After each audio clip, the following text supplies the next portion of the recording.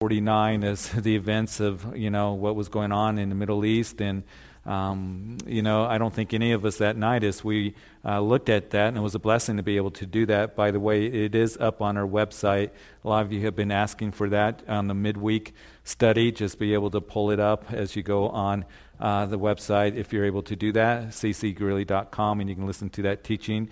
If that's something that you're not able to do and you'd like a CD, then just sign up at the information desk, and we'll make sure that that is made for you so you have that, and those are free and available for you. But anyway, we were praying for our nation last week, and we were talking about those things. I don't think any of us last week dreamed of what would happen the following days and last weekend with the flooding. And, of course, it's made national news. And I've had calls from people from L.A. all the way from Florida on relief teams wanting to come out and help out, and what do we need to do. And it's really can be a little bit overwhelming of all that's out there and the resources. It's a good thing, and even all the churches that want to help. And we want to kind of get it organized. And I was at a meeting with a number of pastors. We're just kind of trying to do that, because in time of tragedy, that's when the church really should be at its best, to be able to shine the light of Jesus Christ and give truth to others.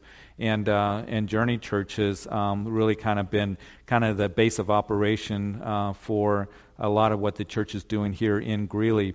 I listened to the city manager, Greeley, and Greeley really came out with just very little damage on some on the southeast corner, but most of it was in Evans, of course, and then out into Kersey and Milliken and Johnstown, and of course, Levelland and Longmont went through tremendous damage as well. Lyons up in the canyon areas. Some of those people are being evacuated out. It's been the largest airlift of people since Katrina. And some of those people aren't going to be able to get back into their homes till next spring, because many miles of the road is washed out there going up to Estes Park on Highway 34 and 36. So there's a lot of work that needs to be done, and a lot of people wanting to help, and that's a good thing. So again, the big thing for us, and the big concern, of course, is in Evans, where the wastewater treatment plant was overburdened, and the water came in, and it's down. So they're working on that, is try to get at least a temporary fix as quickly as possible. When that's going to happen, we don't know. So we kind of been making an assessment of people here that we can, that need help, and there have been those who are opening up their homes if you need shower, if you need a place to go and do laundry, whatever it might be. So if you really need that, we have some resources and some people that are willing to open up their homes. So make sure that you give us a call on that, and we'll be happy to steer you in the right direction, and other things as well. I know some of you want to help. You're asking, what can we do to help? It's just now kind of starting to get organized a little bit. Some of those areas are still very dangerous to get into. The water is very contaminated, and that's something that is of concern with the health department. Some of the people are going in and getting some of their belongings, what little that they had, and they're walking through very contaminated water with sewage and oil and everything else, that is in that water, and going through with flip-flops and things like that. And so as the work begins, as they go into those areas, they want to make sure that you are, protected, and you got protected, clothing on and things like that, so they can do it right and everybody is safe.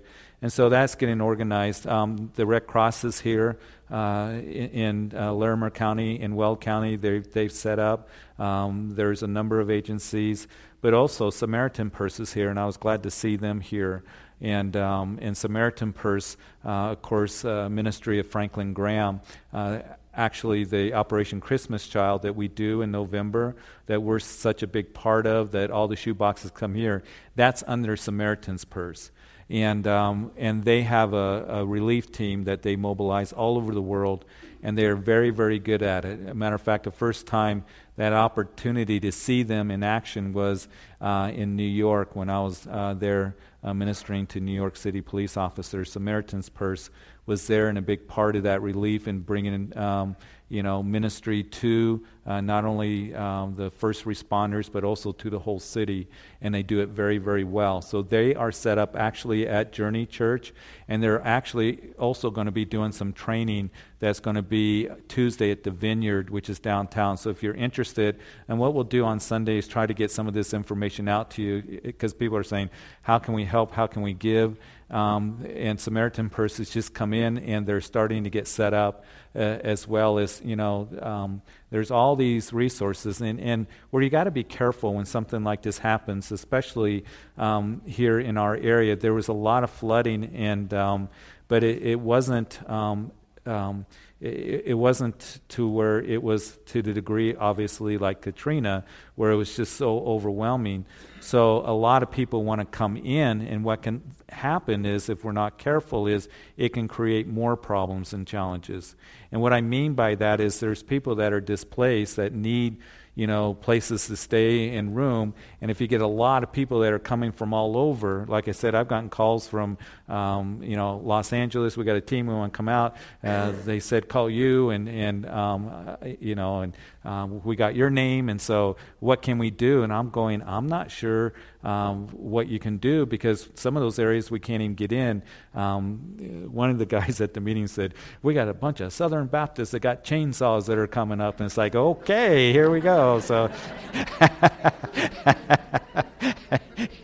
God bless them, People want to help. They do want to help, and that's a good thing. But what can happen with all the people coming in, then they need a place to stay.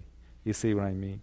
So we want to be diligent, and they're trying to get that all organized, and there's going to be plenty of cleanup that needs to be done. And I don't think they know all the extent of the damage until they can get into certain areas. But one of the things that I hope that that we remember, that God has something for us to do, and perhaps for you to do as you pray about it. Maybe you can go down and go through that training through Samaritan's Purse, which I highly recommend that any of you that want to do that. They have chaplains that are deployed that are for critical incidents, because people are being stressed out. And I think that's what we're going to start seeing. We're really going to start seeing people after the waters recede, and they got to clean up, and sometime they've got to filter through this. They've got to filter through all this stuff, and it becomes hard, and eventually a lot of those people are going to hit a wall coming up, and so that's where really that we can come in and be a great encouragement. And be able to bless them, and to be able to give the truth to them. One of the things of being on the radio is some people have just called here because they've heard us on the radio. And already some calls coming in of those who sound very desperate, and who are just very stressed out, and just need to talk. And so we've been able to do that as much as possible. If anything that you hear of, or anything that might be helpful in how we can help people, please let me know. Because there's a lot out there and a lot of information out there. Be careful to filter, what is, misinformation and what is true, and we all have to be careful in that. And of course, the scammers are going to come out here, and they're going to be hitting the area very, very soon. They already have, I think. And so we just want to be able to be a help to people, and kind of, there's Salvation Army, there's Red Cross, there's Samaritan's Purse, there's Well County emergency centers. There's all these things which are needed, but also to be able to kind of coordinate things as that is all going on. So we'll kind of get that together, and again, if you have needs or anything that we can help with, one of the things that we can pray for is there's a pastor friend of mine who pastors a church in Milliken, and they had kind of rent this community center there for their service. So they have a storage area that they put all their chairs and everything in, and that got flooded. So I talked to him and said, let us know what we can help with. So that might be something, those little things that we can help with as a church, to be able to say, hey, we can help you get some chairs or buy some chairs. There's probably sound systems, things like that. He hasn't even had a chance to be able to go and look yet. and he will be able to this weekend. So, things like that we'll update you on. And we'll just continue to pray and reach out and help and be able to give a message of hope to others. One of the things that the Lord has given me this verse over the weekend as I was out with some of the first responders and getting information and briefings at the command center for the county emergency center. And the Lord just kind of spoke this to me in Isaiah 43 verses 2 and 3. And here Isaiah is talking about the Lord. We've been through a lot as a state, haven't we? We've been through the fires that a year ago, drought. We've been through now the floods, and the people get overwhelmed with that. And we want to give them the one true hope, and that is the Lord. And the Lord is talking to the nation of Israel about his continued love and his promises for them.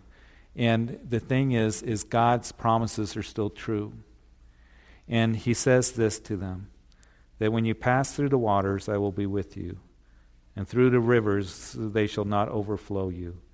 And when you walk through the fire, you shall not be burned, nor shall the flame scorch you.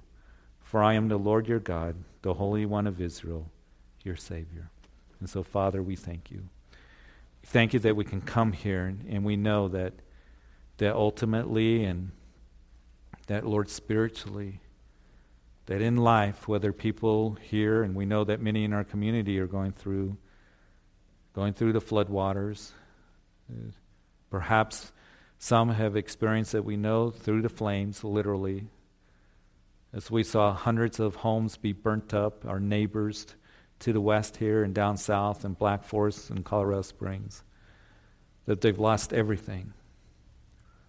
But Lord, we know that you're always with us, and you promise to work all things out for good for those who love you, who are called according to your purposes. And Lord, that we can call out to you and cry out to you, and just as we sang tonight, that you will rescue us, that you are our Savior, you're our Redeemer. And Lord, we thank you that we can come and we can look to the ultimate hope, and that is your Son, Jesus. And Father, I just pray for those who are displaced and those who are frustrated and those who are really right now burdened. And Lord, those who are looking for hope, looking for a future, knowing that you're the one that says that you're our hope and future, that your thoughts towards us are thoughts of peace and not of evil. And to be able to bring people to that truth and point to you and to know, just as even as tonight as we read in our text, that when your people were troubled, they cried out to you and you delivered them. And so, Lord, may we be individually just sensitive and wise to those around us.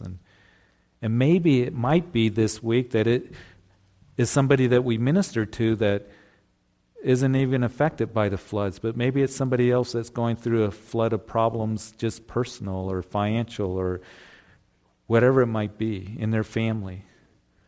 To be able to just be able to be hospitable and to be able to speak to them, bring comfort to them. And Lord, I pray as a church that as we gather with other believers, that the Christians in this community, I'm so thankful, and others all around that want to come and help, and we do. Most of all, we want to be a light and give the gospel. Then we want to help in very practical ways. So Lord, I pray that as the Christians and people are mobilized, that we would be able to do that effectively and wisely, and those resources would be distributed to where people in need would receive them. And Lord, that we would do it out of a love for Jesus Christ. Father, I do pray that tonight as we study your word, that right now our hearts would be soft and our ears open to you and the things that you want to say to us. And it's in Jesus' name that we pray. Amen. So as we are in 2 Chronicles chapter 13, we do read that in the 18th year, King Jeroboam, that Abijah became king over Judah. And he reigned 3 years in Jerusalem. His mother's name was Micaiah, the daughter of Uriel of Gibeah. And there was war between Abijah and Jeroboam. And Abijah set the battle in order with an army of valiant warriors, 400,000 choice men. And Jeroboam also drew up in battle formation against him with 800,000 choice men, mighty men of valor. And so as we continue here in our journey through 2 Chronicles, we know that Abijah here, he takes the throne after his father Rehoboam dies. And Rehoboam, of course, being the son of Solomon. So at this time, the grandson of Solomon is sitting on the throne. And we saw that Solomon, of course, we talked about him, that he reigned during the greatest time of peace and prosperity and power that the history of Israel had ever experienced. But it was short-lived because his son Rehoboam, who was not right with the Lord, that he was one that because of his arrogance and because of his pride, the 10 northern nations broke away, and now you have the house of Israel and the house of Judah. And 2 Chronicles is dealing with the kings of Judah. It's not like 1 and 2 Kings, where we saw that we went back and forth. At one time we were reading about the kings of Israel. There were 19 kings, and all of them were wicked kings. And the first king was Jeroboam. And so in the 18th year of King Jeroboam, you recall that Jeroboam, that he would establish a couple of places of idol worship there in Israel, one up at Dan and one in Bethel, the temples built to the golden calves, told the people not to go down to Judah and worship at the temple any longer. So 18 years have happened at this time since the nation has split, and Rehoboam, who was one that led the nation again into idolatry, he passes off the scene. And here is Abijah. He comes on the scene.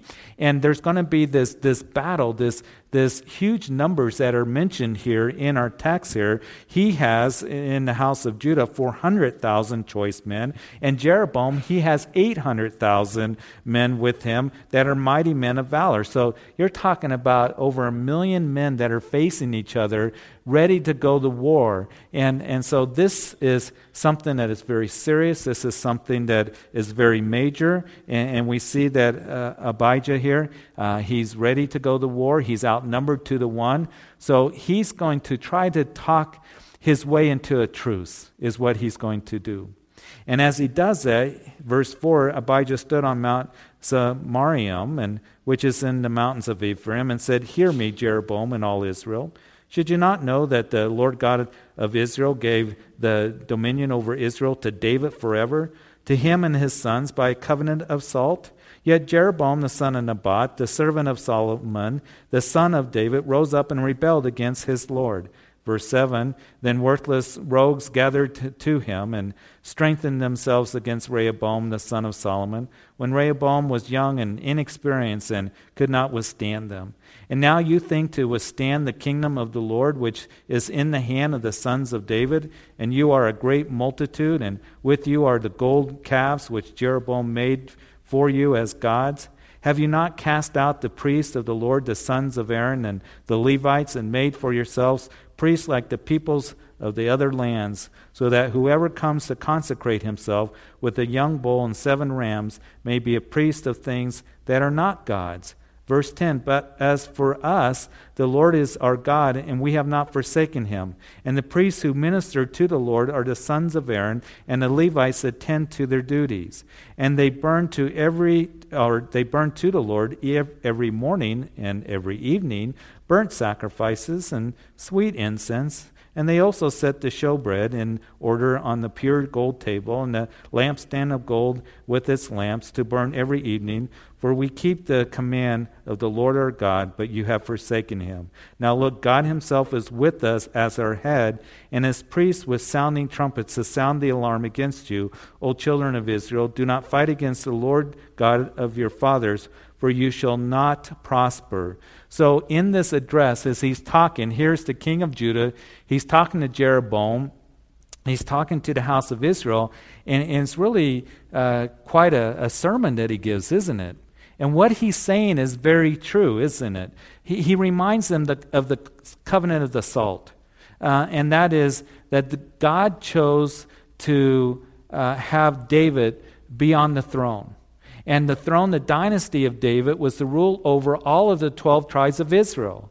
And even though he was a good king, it was God's intention for that to continue on. And we see that he would say that his son Solomon came on the throne, then Rehoboam came on the throne, and when Rehoboam was very young and he was inexperienced, that it was Jeroboam that took advantage of him.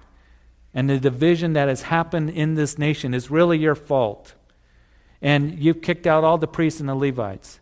And we saw that after the nation split and Jeroboam did introduce idol worship, that the Levites and the priests, they left those Levitical cities and they came to Judah, and Jeroboam would set up this false, priesthood that would be over the house of Israel. So what he's saying is true. You've set up false prophets, you're idol worshipers, and you don't have a chance. Because if you fight us, you're going to be fighting against the Lord. So this is a really good speech, isn't it? And it's really biblical what he's saying. The things that he is saying is very true. That's what we have seen, that the Lord has said, that if you follow after me, that I'm going to bless you and I'm going to protect you from your enemies. And here he was saying these things, but here's the interesting thing, is that when you compare this, as you read chapter 13 here, to then 1 Kings chapter 15, reading this, you think, Abijah, he's a godly man. He really loves the Lord. He's really following after the Lord. But what is interesting is 1 Kings chapter 15 tells us something different. And it tells us that he followed after the sins of his father. And his heart was not loyal to the Lord. How could it be that here is a king, that his heart is not loyal to the Lord, but yet he gives this very wonderful, presentation. He gives this very wonderful speech here that is very, very biblically sound and true in what he is saying. And I think there's a very important lesson in this. You see, you can come and you can quote Scripture, and you can sing the songs, you can say amen, you can put on a scene, you can put on an act where you're quoting Scripture, you sound very godly, but God sees the heart. And here is a man that God saw his heart, that he wasn't loyal to him, the Lord. He wasn't loyal to God, and he was one that followed in the sins of his father. And you can fool people. You can fool people at church. You can fool your family at times, but you cannot fool God, because God knows what is in our hearts. So here is a man that he's giving this address to the house of Israel that is very true. Hey, God is for us. You guys are idol worshipers, and God is going to be on our side because we're the ones that are right with God. And it was a mixed message, really, what it was, because we know that this king here of Judah wasn't loyal to the Lord, is what the Scripture says. But anyway, while he's given all of this speech to them, we see that there is Jeroboam, that he sets up this ambush in verse 14. And when Judah looked around, to their surprise, the battle line was at both front and rear, and they cried out to the Lord, and the priests sounded the trumpets. And then the men of Judah gave a shout, and as the men of Judah shouted, it happened that God struck Jeroboam and all Israel before Abijah and Judah. So we see here that Jeroboam up north sets up this ambush while Abijah is speaking and talking, and it wasn't good for Judah. So they ended up crying out to the Lord. I'm so grateful that we can do that in those times where we feel surrounded by the enemy, that we can cry out to the Lord. But here's the thing to always remember: calling on the Lord should be the first thing that we do, not the last thing that we do. See, sometimes Christians go through their lives and they cry out to the Lord when they go through crisis. And we want to be ones that we cry out to the Lord in the times of our lives when things are going good and when things are not going good. We don't want to just be crisis Christians, but we want to maintain that close relationship with the Lord and devotion to the Lord always, and be ones that we are in communication with the Lord in prayer, and that is going through the Word of God. That's why devotions are very important. So here are these guys that cry out to the Lord, and we can do that in times of crisis. I'm thankful, but also remember that you're staying in touch with the Lord as well. As we're going to see in the next chapter, that we're going to learn from Asa that he would do that when things were good and there was rest in the land. He continued to be strong in the Lord, and that's what you and I want to do. But as we notice here that in verse 13 that Jeroboam, I want to bring this point out, that he went behind Judah and he went in front of them. And you see, that's the same tactic of the enemy. The enemy, what he wants to do is that he will condemn you for your past. Whatever is behind you. Whatever that you've put under the blood of Jesus Christ. And there are times where we can just kind of get hit, where the accuser of the brethren, which he is called in Revelation chapter 12, just starts reminding us of our past. You remember how you did this and you did that, and you used to be this way, and how can you consider yourself a Christian? God doesn't love you, all these things. So what he'll do is try to condemn us for the past, and what we need to do is put the past under the blood of Jesus Christ. And as we discussed on Sunday, what Paul would write to the church of Philippi, that forgetting those things which are behind and pressing forward to those things which are ahead, I press forward to the upward call of God in Christ Jesus. And so what we are to do is to press forward in the things of the Lord. And one of the good things about the past is that we can put it under the blood of Jesus Christ. One of the best things about yesterday is that it is gone. And we can move forward. And we can move forward in what the Lord has for us. But also what the enemy does is he attacks from the front. In other words, he tries to get us to worry and wonder about the future, doesn't he? And maybe you're here tonight. And maybe you're worried about the future. You're wondering about the future. I know there's a lot of people in our community that are. They're wondering what's going to happen. I've gone through tremendous loss, and some have lost everything. What am I going to do? And maybe you're here tonight, maybe the floodwaters haven't affected you, but you're wondering what's going to happen in the future? What's going to happen to my family? What's going to happen to my health? What's going to happen to my business? What's going to happen with my job? And the enemy will get you to try to worry and try to get you to fret and be upset when the Lord wants us to trust in Him and rest in Him and what He is doing in our lives, and then standing on His promises and telling us that He is going to provide for us, that we're in His hands, that He is our future and our hope. So here is this attack that comes, and Judah cries out, and they prevail. But we read in verse 18 as we continue reading. Well, let's go to verse 16. And the children of Israel fled before Judah, and God delivered them into their hand. And then Abijah and his people struck them with a great slaughter. So 500,000 choice men of Israel fell slain. And thus the children of Israel were subdued at that time. And the children of Judah prevailed because they relied on the Lord God of their fathers. And Abijah pursued Jeroboam and took the cities from him, Bethel. Now remember, Bethel was one of those places that Jeroboam had set up that temple that was dedicated to the golden calf.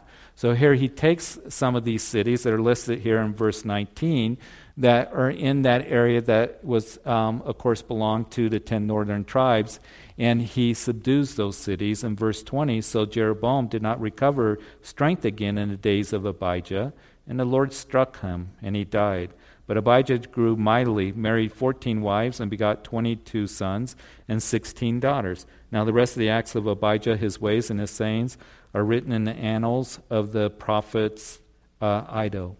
So here is Jeroboam. He didn't recover. He loses this war. It says in verse 20 here that the Lord struck him. And we can read about that in 1 Kings chapter 14. You recall that the prophet came to Jeroboam and said, Jeroboam, because you have not kept the covenant of the Lord, because you've forsaken him and introduced idol worship to the nation, set up to 2 golden calves, that your house is going to be judged. And of course, the house of Jeroboam would be judged, as we see in the account of 1 Kings chapter 14. And then also we know here that Abijah, even though that he was one that heart wasn't loyal to the Lord, we see that the Lord of his mercy and grace would bring victory to the house of Judah. Here's what I want us to leave as we leave here Abijah. He only ruled for 3 years. Let's have a heart that's loyal to the Lord. And let's have a heart that is really desiring to please the Lord in everything that we do in every area of our lives. When it comes to our families, when it comes to our occupations, when it comes to raising our children, when it comes to everything. Lord, I want to have a loyal heart towards you, and I want to please you. I don't want to be just the external where I give myself off as being, a godly person or a Christian. I wanted to have it in my heart so that it truly is worked out in my life. So here's Abijah. He rules for only a short time, and so now we're going to see that Asa reigns here in chapter 14. So Abijah rested with his fathers, and they buried him in the city of David. Then Asa, his son, reigned in his place. In his days the land was quiet for 10 years, and Asa did what was good and right in the eyes of the Lord his God. Notice here that Asa, as we look at his reign here. He's the great-grandson of Solomon. As he takes the throne, he did what was good and right in the sight of the Lord. Notice that he did what was good, and he did what was right. You see, those two things need to go together. You can do things that are good, but they're not right in the sight of the Lord. It's like the Pharisees, for example. I think this is a good example for us to understand. The Pharisees did things that were good, didn't they? They fasted, they prayed, they were ones that gave. They even gave of their seeds out there, of their herbs and spices out in their gardens. They gave of everything. They kept the most minute details of the law. They did what was good, but it wasn't right in the sight of the Lord. Because what they did is they blew the trumpets when they gave. They would go to the marketplace and they'd look all gaunt, and everybody would say, "Look at that poor Pharisee. He's fasting today and we're over here shopping in the marketplace. He's so spiritual. Look at him," the long prayers that they would say on the street corners. So they did what was good, but they didn't do what was right. And I want to remind us of something that is a very important principle in our lives, that as Christians, we want to do what is good and right in the sight of the Lord, don't we? Not just what is good, but we want to do it in the right way where it pleases the Lord in how we do it. And that's why I believe that this book is so important, because this book guides us in how it is that we can live life and raise our families, and how we can minister to our children, and how we can do service for the Lord in what is good, and also how it is right before the Lord and how it pleases Him. So it's very important that we take notice of those two things, because sometimes people do things that are good, but they don't have a right heart. They don't have a right motive in doing it. So God talks a lot about that. So that's why I think that we see here that here's Asa. He did what was good and right in the sight of the Lord. And we see that he was one that was loyal to the Lord, as we're going to continue reading. Verse 3, "For he removed the altars of the foreign gods and the high places, and broke down the sacred pillars, and cut down the wooden images. He commanded Judah to seek the Lord God of their fathers, and to observe the law and the commandment. And he also removed the high places and the incense altars from all the cities of Judah, and all the kingdom was quiet under him. And he built fortified cities in Judah, for the land had rest. And he had no war in those years, because the Lord had given him rest." In verse 7 we read, "Therefore he said to Judah, Let us build these cities and make walls around them, and tower gates and bars, while the land is yet before us, because we have sought the Lord our God. We have sought him, and he has given us rest on every side." So they built and they prospered. They were seeking the Lord. They were removing the places of idol worship, and the kingdom was quiet, and the kingdom was at rest. And during that time, he prepared to strengthen the kingdom. He did it as he did it in two ways. He did it practically, materially, as he fortified the cities, as he made, the places that they'd be safe from the enemies. So he's investing in that way, but also we're going to see that Asa was one that, again, that he told the nation that we're going to follow after the Lord, and he led in that way. And there was rest in their lives, and there was rest in the land.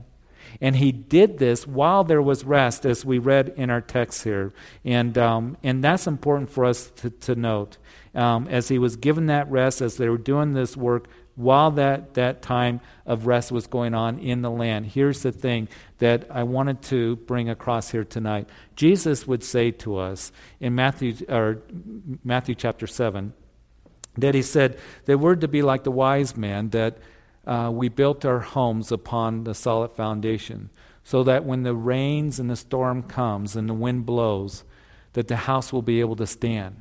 And that is the one that is likened to the wise man who hears these sayings of mine and does them. So it's very important that in our lives, that we're building upon that foundation. What is it that you're doing? Maybe in your life right now, it is a time of rest. You see, in the previous chapter, we saw that the thing that they did is they cried out to the Lord, which we can do in a time of trouble and difficulty. But here Asa is being wise, is that he's preparing his nation not only in fortifying the city, but he is preparing them in, more importantly, in, as we're going to see here as we continue to read, spiritually. And that's where they would be strong. What are you doing in the days of rest? Are you continuing to grow in the Lord? Are you continuing to know Him? Are you getting strong? Are you building your house upon a solid foundation, that is spiritually, upon the Lord Jesus Christ? Because eventually the storm will come. It comes into all of our lives. The winds of adversity will come blowing against you. The rains, the storm of difficulty will come into our lives. And the question is, what have you been building on during that time before the storm came? Jesus said it was the fool that didn't do that. He built his house upon the sand. So when the winds came, that great was the fall of that house.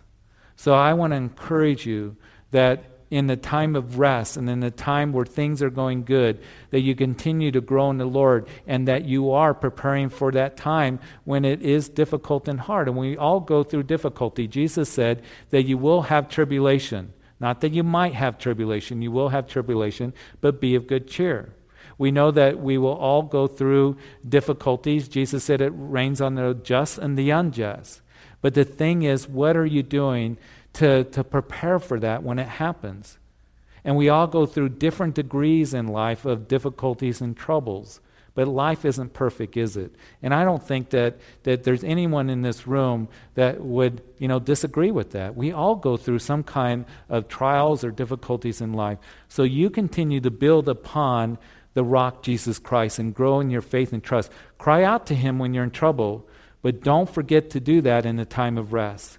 You be like Asa, that was fortifying the nation, and the way that he was doing that was not only in doing that with the cities and building walls around the cities and bar gates and all of that, but he gets the nation ready as well spiritually. As we continue to read in verse 8, we read, so Asa had an army of 300,000 from Judah who carried shields and spears, and from Benjamin 280,000 men who carried shields and drew bows, and all these were mighty men of valor.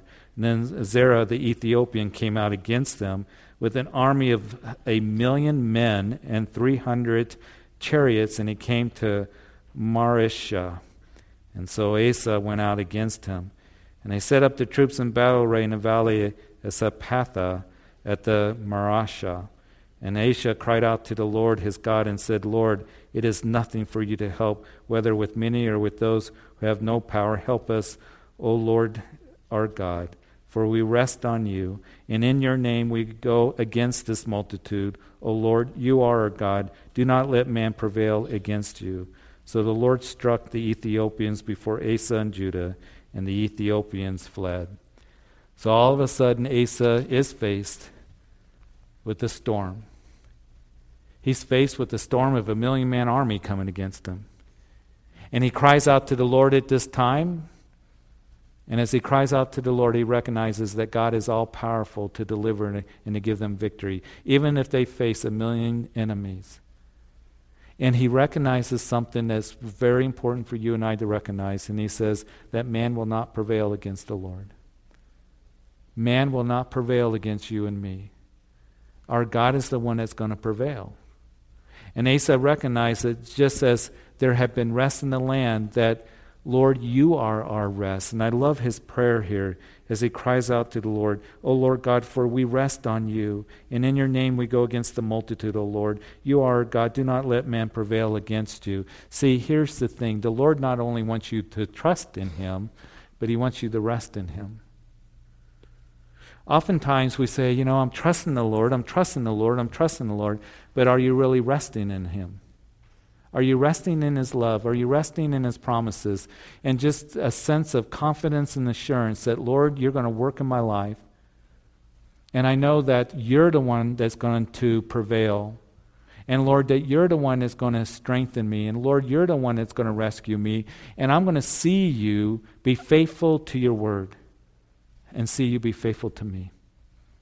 So a very beautiful prayer that he gives here is there is victory that is given as the Ethiopians are struck, verse 13, and Asa and the people who were with him pursued them to Gerar. So the Ethiopians were overthrown, they could not recover, for they were broken before the Lord and his army, and they carried away very much spoil. And then they defeated all the cities around Gerar, and the fear of the Lord came upon them. They plundered all the cities, for there was exceedingly much spoil in them. So they attacked the livestock enclosures and carried off sheep and camels in abundance and returned to Jerusalem. And now the Spirit of God came upon Azariah, the son of Obed, and he went out to meet Asa and said to him, Hear me, Asa, and all Judah and Benjamin. The Lord is with you while you're with him. If you seek him, he will be found by you, but if you forsake him, he will forsake you. And so we see the prophet of God comes to the king, and he reiterates the covenant, doesn't he? And perhaps Asa is thinking, of course, I know this. I just sought the Lord. We just had a great victory over the Ethiopians, and because I cried out to the Lord, I trusted in him. But here's the thing. We need to be reminded to continually seek the Lord, because over time and over the years, what can happen is we can forget, and what we're going to see next week is Asa is going to forget. That he's going to have years of rest in the land and blessing because he was loyal to the Lord. But then next week what we're going to see is that he's going to forget to seek the Lord in the difficulty, and he's going to go and he's going to come up with a plan out of his own, planning and direction and seeking an answer. And we're going to see that the Lord's going to rebuke Asa. And what can happen with you and me is that we can seek the Lord, and then we find ourselves being blessed, and we find ourselves having confidence in a certain area of our lives, and then we're not giving it to the Lord. Where we got to be careful, you see, is in our strength can be our greatest weakness. You say, what do you mean by that, Pastor Jeff? We think we're really strong in an area. We think we really got it together, and we forget to give it to the Lord. We forget to say, Lord, I really need you in every area of my life. But we can have a tendency and we can say, Lord, when it comes to my business, everything's great. I don't really need to give it to you. And we just kind of hold back on it. And we start doing things out of our own, understanding and our own purposes and our own will. When it comes to our family, when it comes to our marriage, when it comes to serving the Lord. You see, we feel strong in a certain area and we forget to give it to the Lord, how much we need him. And if we are not including the Lord to be preeminent in every area of our lives, that's where we're going to find ourselves failing. It's kind of like Moses. Moses, he was the meekest man on the face of the earth. Where did he fail? He got mad at the people. And he struck the rock and he yelled at the people and he said, You rebels, must we fetch water for you? And the Lord said, Moses, come here. What's this we stuff? You misrepresented me. I'm not angry at the people. And as I said a couple weeks ago, that one commentator said, because he misrepresented the Lord, he never tasted a grape in Cana. We can look and we can see how great men of faith, David was a man after God's own heart, but where did he fail? He failed miserably when he was at the height of his reign. He's about 50 years old. He subdued most of his enemies. And there's Joab over in Rabbah that he's just kind of mopping it up. And David, it was like, I don't need to go to battle. I'm going to stay here. And he got sloppy and complacent. And what happened? He ended up committing adultery. Peter was one that I think Peter was a great, courageous individual. I mean, he's the one that stepped out of the boat. That took a lot of courage for Peter to do that. I mean, really think put yourself in his sandals. Would you in a storm step out in the middle of the Sea of Galilee, when the Lord said, come to me? I think I'd be really hesitant to do that. And it took a lot of courage for Peter to do that. It took a lot of courage for Peter to pull out a sword and cut the ear off of Malchus, the servant of the high priest, in the garden, when Peter was saying, Lord, I'll stand by you. I'll never forsake you. I'll be with you. And what happened? Peter, he tried. He was trying to be so strong in his own energy. And what happened? He was scared of a little girl that would say to him, you're one of them. You're a Galilean. And he cursed and he swore, I don't know the man. We got to be careful that we don't think that we're so strong in some area that we don't need the Lord to really be directing and guiding us, and that we're giving that area to the Lord. And what will happen is, if we do, if we're trying to do things out of our own strength, you'll find that you'll be weak. So here is Asa. He's probably thinking, of course I'm going to follow after the Lord. And for verse 3, a long time Israel had been without the true God, without a teaching priest, and without law. But when the trouble, they turned to the Lord God of Israel and sought him, and he was found by them. And in those times there was no peace to the one who went out, nor to the one who came in. But great turmoil was on all the inhabitants of the lands. So the nation was destroyed by the nation, and the city by city, for God troubled them with every adversity. But you be strong, and do not let your hands be weak, for your work shall be rewarded. The exhortation to Asa about Israel's past disobedience. You had teaching priests. So the priests, not only were their responsibilities were to be ones that were doing the sacrifices, but they were also teaching as well. You see, as a priest in your home, it's more than just sacrificing for them. It's more than guys that's coming home and saying, listen, I sacrificed for you guys. I don't have time to spend time with the family, and I have sacrificed, I'm bringing in the money and all of this. Oh, I appreciate that you sacrifice, and that's part of your responsibilities, but also you're to be one that is teaching your family as well. And that's what the priests were doing. They were teaching priests. And so here it is that the exhortation is be strong, and your work will be rewarded. Will you remember this? Whatever you're doing that is good and right in the sight of the Lord, whether it's raising your children in the ways of the Lord, whether it's ministering to whoever it might be, wherever, however you're doing it, that you're going to be rewarded for it. And know this, that Paul would write in 1 Corinthians chapter 15, that your labor for the Lord is not in vain. Sometimes we can think, Lord, really, am I doing any good? Does anybody really care? Does anybody ever see? The Lord sees. And that thing that might be insignificant to the world, and of course, a lot of the things, if not most of the things, if not all of the things that we do for the Lord to the world is insignificant. But that small thing that you do, perhaps in encouraging a brother or sister, or doing something practical for them, making a meal, or maybe going over and helping them, weed their garden, as you get a cup of water for a child, that will not go unnoticed. And you're going to be rewarded for that. So remember that your labor that you do for the Lord, and wherever he has you presently, and however he's working through you, is going to be rewarded. And that's what Asa was told. So verse 8, and when Asa heard these words of the prophecy of Obed, the prophet, he took courage and removed the abominable idols from the land of Judah and Benjamin, and from the cities which he had taken from the mountains of Ephraim, and he restored the altar of the Lord that was before the festival of the Lord. And then he gathered all Judah and Benjamin and those who dwelt with them from Ephraim, Manasseh, and Simeon, for they came over to him in great numbers from Israel when they saw that the Lord God was with him. You see, what was happening is that as he removes those places of idol worship and he restores the true worship of what has taken place, I think it's important for us to take notice of that he is first, as what he does is he takes away all the places of idol worship, and then he restores true worship. Sometimes people will say, you know what, I want to be restored. I want to start doing what is right. And one of the things I'll ask them, then what needs to be removed? If you want to be restored and having a closer relationship with the Lord and pleasing the Lord, then usually that means something has to be removed.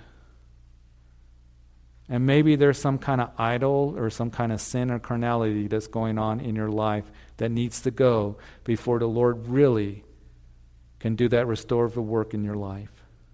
And that's something that you have to go to the Lord about. So here's Asa. He's doing some pretty cool stuff. And some of the people from Israel, they're seeing that Judah's being blessed because it's bad up in Israel. They come down to Judah. And we see that in verse 10, so they gathered together at Jerusalem in the 3rd month and in the 15th year of the reign of Asa. And they offered to the Lord at that time 7,000 bulls of 7,000 sheep from the spoil they had brought. And they entered into a covenant to seek the Lord God of their fathers with all of their heart and all of their souls. And whoever would not seek the Lord God of Israel was to be put to death, whether small or great, whether man or woman. Now, they were serious about this covenant, weren't they? But here's the thing that we need to remember. We cannot force somebody to come to the Lord. We can't force them to seek the Lord. They were seeking the Lord and what we are to do with all of our heart and soul, but we cannot force somebody to do that. And then they took an oath before the Lord in a loud voice with the shouting of trumpets and rams and horns, and all Judah rejoiced at the oath, for they had sworn with all their heart and sought him with all their soul. And he was found by them, and the Lord gave them rest all around. And he removed Maacah, the mother of Asa, the king, from being queen mother, because she had made an obscene image of Ashtoreth. And Asa cut down her obscene image, then crushed and burnt it in the brook Kidron. And at the high places were not removed from Israel. Verse 17, but the high places were not removed from Israel. Nevertheless, the heart of Asa was loyal all his days. And he also brought into the house of God the things that his father had dedicated, and that he himself had dedicated, silver and gold and utensils. And there was no more war until the 35th year of the reign of Asa. Next week we'll pick it up here. Things are good right now, but then we're going to see Asa is going to do something that he shouldn't have done when we pick it up next week. But I do want to end very quickly, one more minute, in verse 17, but the high places were not removed. The high places were not removed. What were the high places? They were places of idol worship. They were the places where false worship took place. And he did not remove them. And that was a mistake that Asa made and some of the kings of Judah. You see, some of the good kings removed the high places. Some of them didn't. In your life, make sure that you remove the high places. Those places of temptation. And you see, when they left them, it was a place of temptation for the house of Judah to go back and begin idol worship once again. Get rid of those places of temptation in your heart, in your home, in your life. Get rid of the high places, whatever it might be for you. That area of temptation.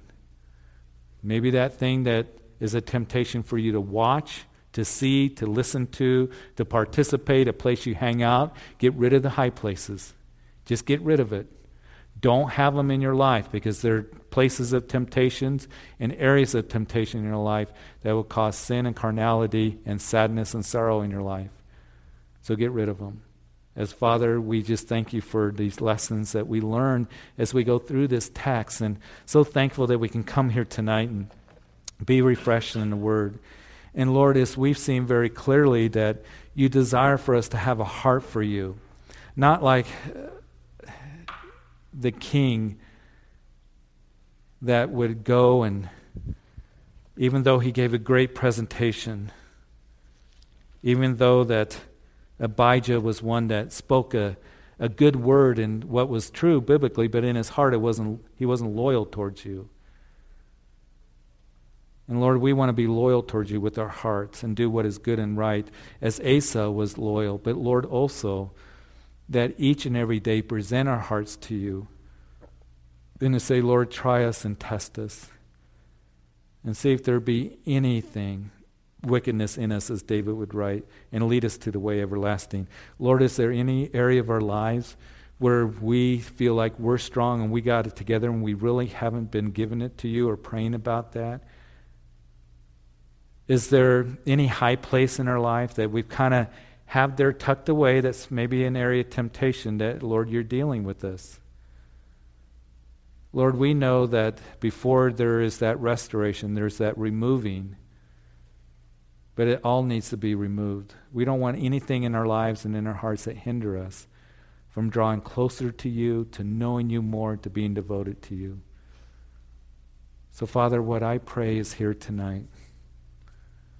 I do pray that, Lord, everyone here is a believer in the Lord Jesus Christ, coming to the cross of Jesus, knowing that salvation comes by faith and trust in Jesus, knowing that he died on the cross for us, was buried and rose again, and that he is our salvation, our hope, that there is none other. And that salvation comes by admitting that we are sinners and you're a sinner, and I need to turn to Jesus and surrender my heart to him and cry out to him for salvation, to be my Lord and Savior. But Lord, we know that as we just continue on, as we've come to you and been forgiven, that, Lord, we want to have a heart that is towards you, desiring to please you. And so, Lord, what my prayer is is that tonight that we would be building upon the solid foundation, Jesus Christ. Hearing these things and doing them, having them worked out in our lives. Lord, being ones that we desire to please you in every area of our lives. So, Father, we thank you for those reminders. We thank you for this Bible study. And, Lord, I pray that you bless our week and we would go out of here, Lord, just being a light to others. Provide for us. Lord, when the enemy comes and condemns us of our past and makes us worry about our future, that we would come and rest in you, that there be trust and rest in our homes and in our hearts. And Lord, that we would rejoice in everything that you're doing and knowing that you're true and faithful. So bless everyone here as we go our way, and it's in Jesus' name that we pray, and all of God's people said, amen.